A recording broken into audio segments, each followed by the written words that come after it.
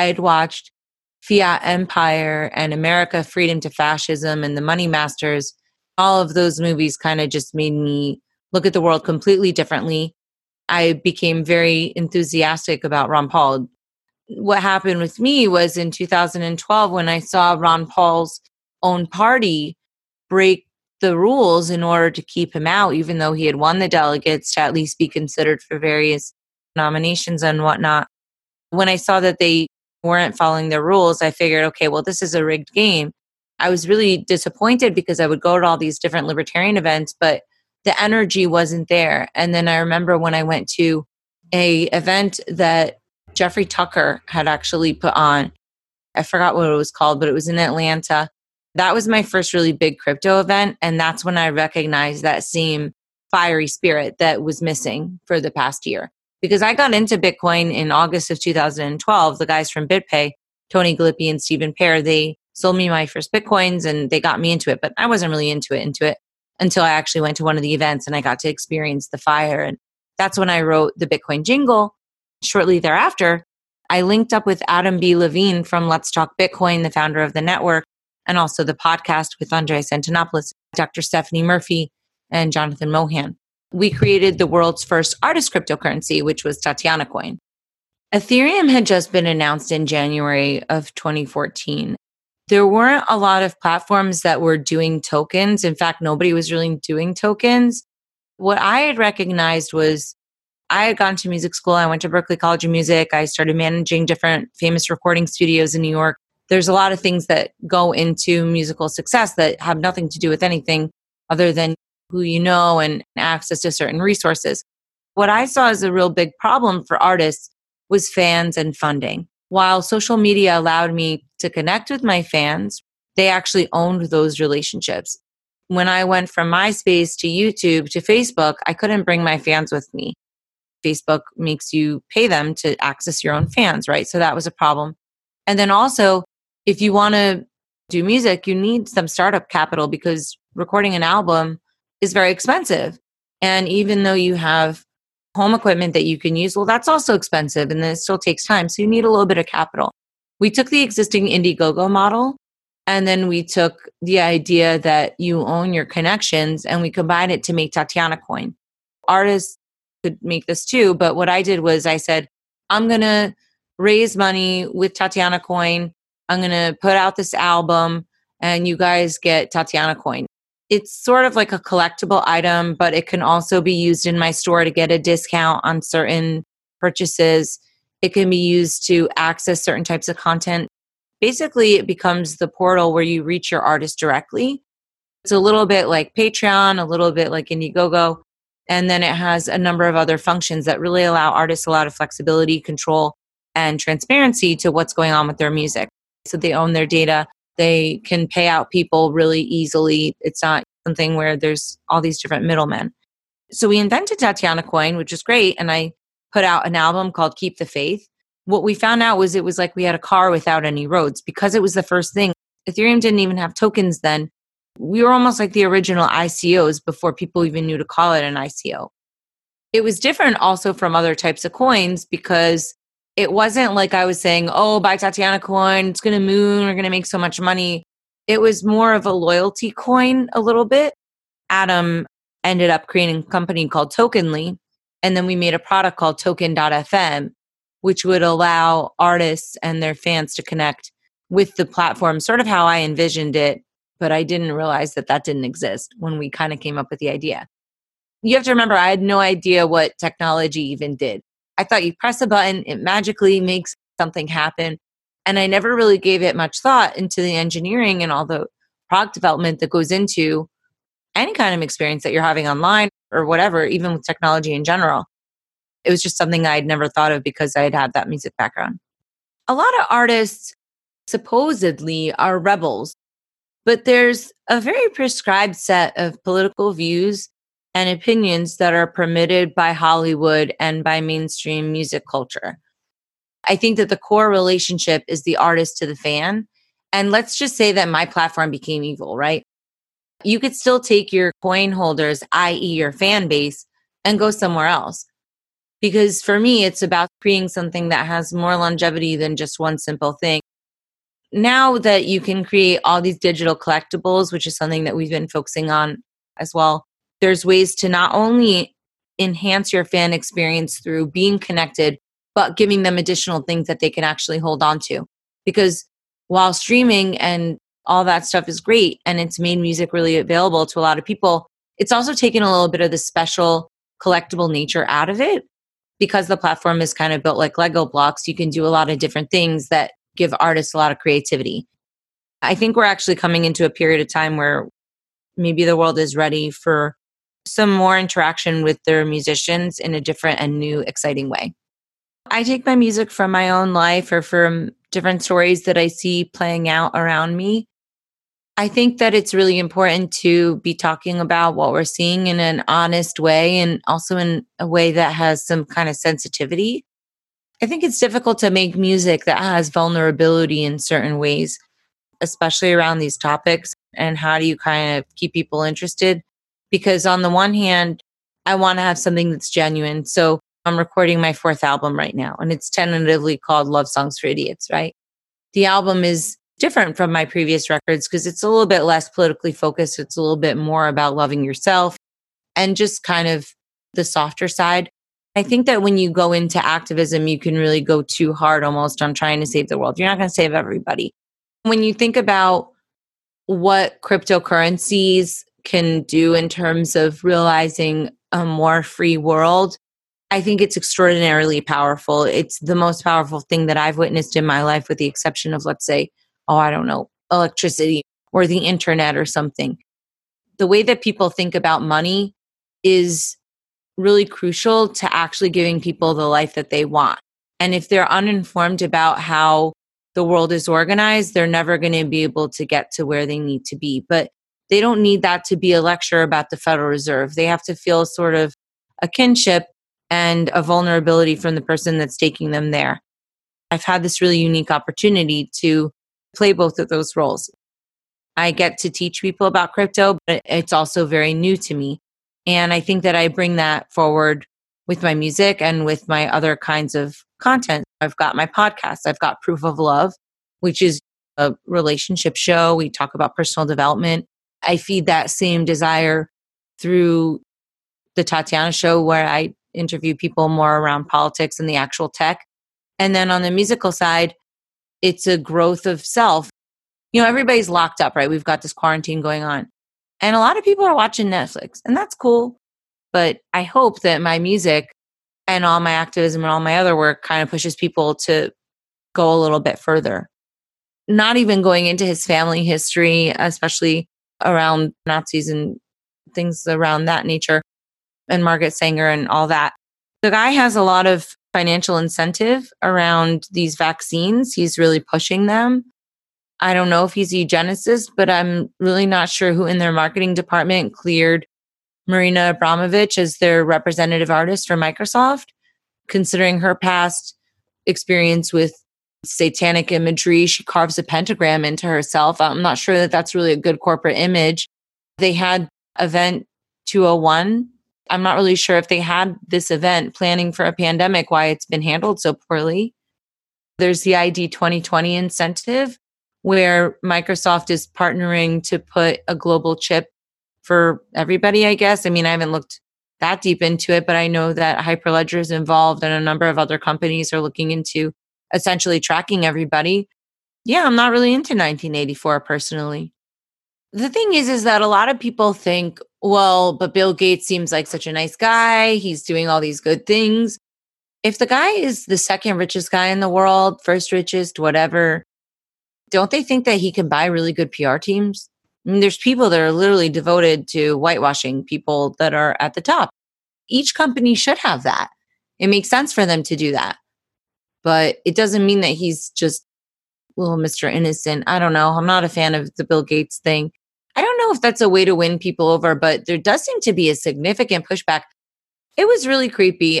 There's a lot of specific things that you can call out in his business, right? But the Marina Abramovich thing, while the most salacious, is just so creepy to me. Why would they put her in as a representative of their brand when he's being questioned for participating in actions with Epstein.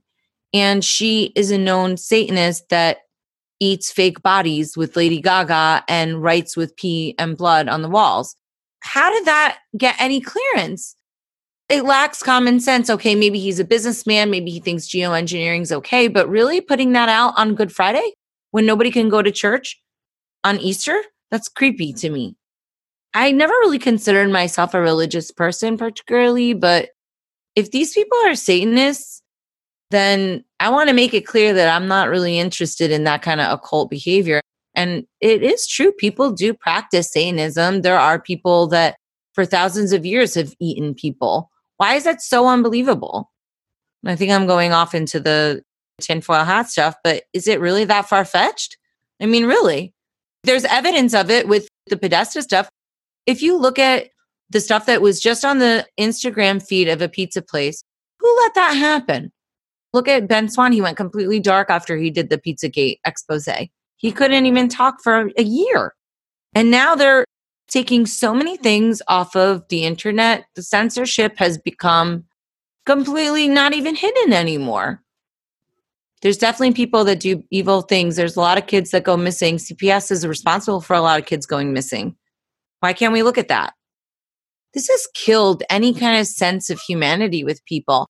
Not with everybody, but with a lot of people. This is very, very damaging. And maybe the economy will bounce back, but human interaction has taken a really serious hit, a cosmic hit. And I'm appalled that this is how it's turning out. I'm very happy to see some people pushing back, but this could just be a big test. Who's believing any of these people? It's really sad when Trump becomes the most trustable of them all, because I don't even think he's such a prize. I like him sometimes. I'm not completely anti, but there's a huge pump of the money being printed. Horrible. Huge government overreach. Horrible. Assange in jail. Terrible. But with this, he seems at least a little bit more on our side. When Trump becomes the one that you want to trust in such a crazy storm, I mean, I don't know what to say about that. Basically, what I'm saying is that you have a lot of different people in the world right now who are looking for an answer as to what's going on around them. A lot of people are disoriented. They're looking for some kind of true direction north. And the beauty of libertarian ideas is that they really do honor the individual, and you cannot govern while catering to the minority or to the majority. The individual's rights are the most important. And this is a great opportunity for people to kind of point that out. At the same time, I think that we're going to see a lot of government overreach and a lot more control over our finances by implementing different digital currencies that are issued by governments. So now is a critical time for people to be helping people understand why it is so important that something like Bitcoin exists out there. I'm not saying everybody needs to only buy Bitcoin, although I am definitely a big Bitcoin fan.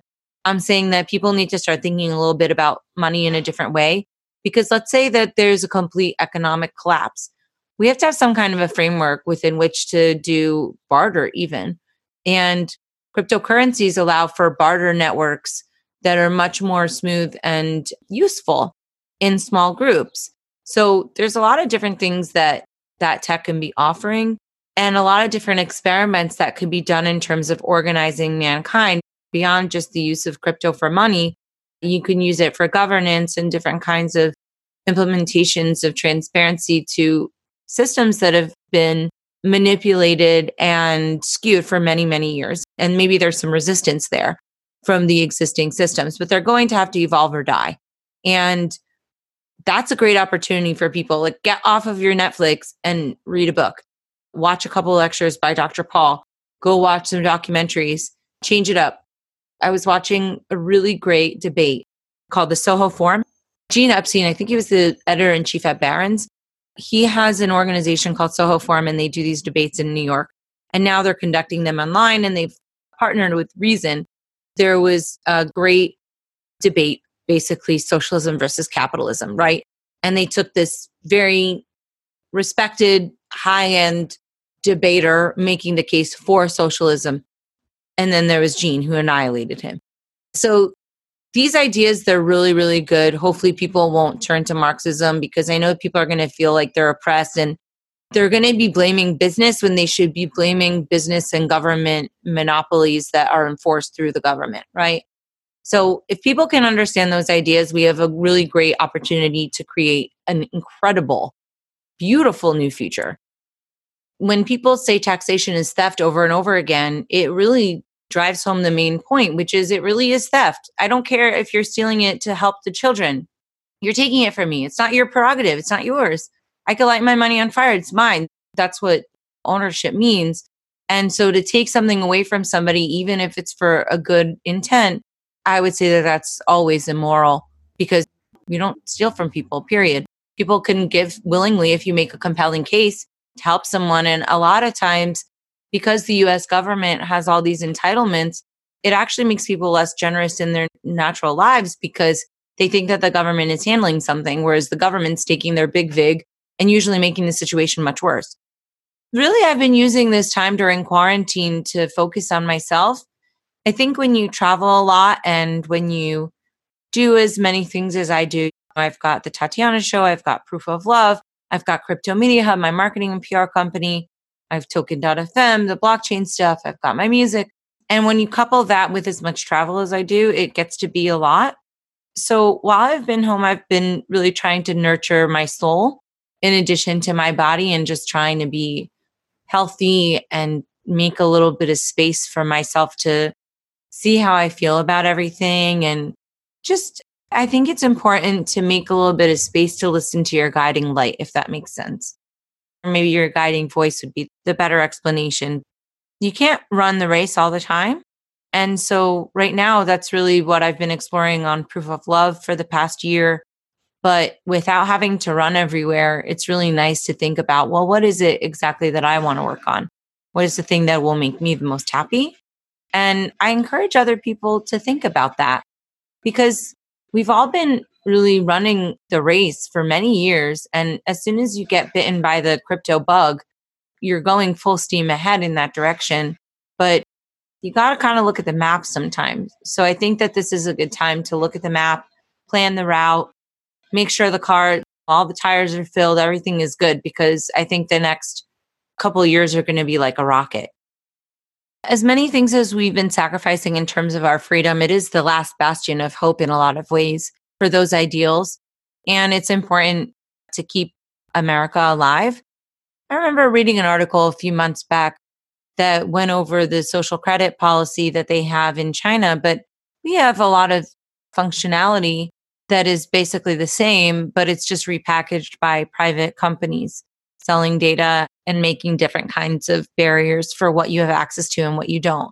So I think it's important as Americans to remain vigilant. The only other thing that I would encourage is for people to go to freeross.org and find out about Ross Ulbricht. Something that's been lost a little bit in the shuffle is the status of some of our political prisoners. Ross has always been a cause very close to my heart. I've been friends with him and his family since very early on when he was imprisoned. I didn't know them before that, but I've done a lot of coverage on the TatianaShow.com with Lynn Ulbricht. And I know that they're pushing to have a pardon. And they have, I think, the second most amount of signatures on their change.org petition, but it hasn't been enough. If people can go to freeross.org, get all the actual facts about the case, because there's a lot of misinformation out there. Lynn Ulbricht gives really, really great talks. So if people have a need for that, and if they can go to freeross.org and check that out. And then other than that, I mean, I'd love it if people would check out my podcast. We've been putting a lot of work into doing some video lately for Proof of Love. So people can go to proofoflovecast.com or thetatianashow.com. And then on TatianaMoroz.com, we did a whole site revamp with all my sites. And so we'll be promoting my new record probably out later this year if they ever let us out of our cages and I could actually get into the studio. So that'll be really fun. But otherwise, I mean, I really appreciate the opportunity to come on the show, and people can find me online. I'm Queen Tatiana on Twitter and easy to find. Thank you everybody for listening in, and thanks Mike for having me on the show. I appreciate it.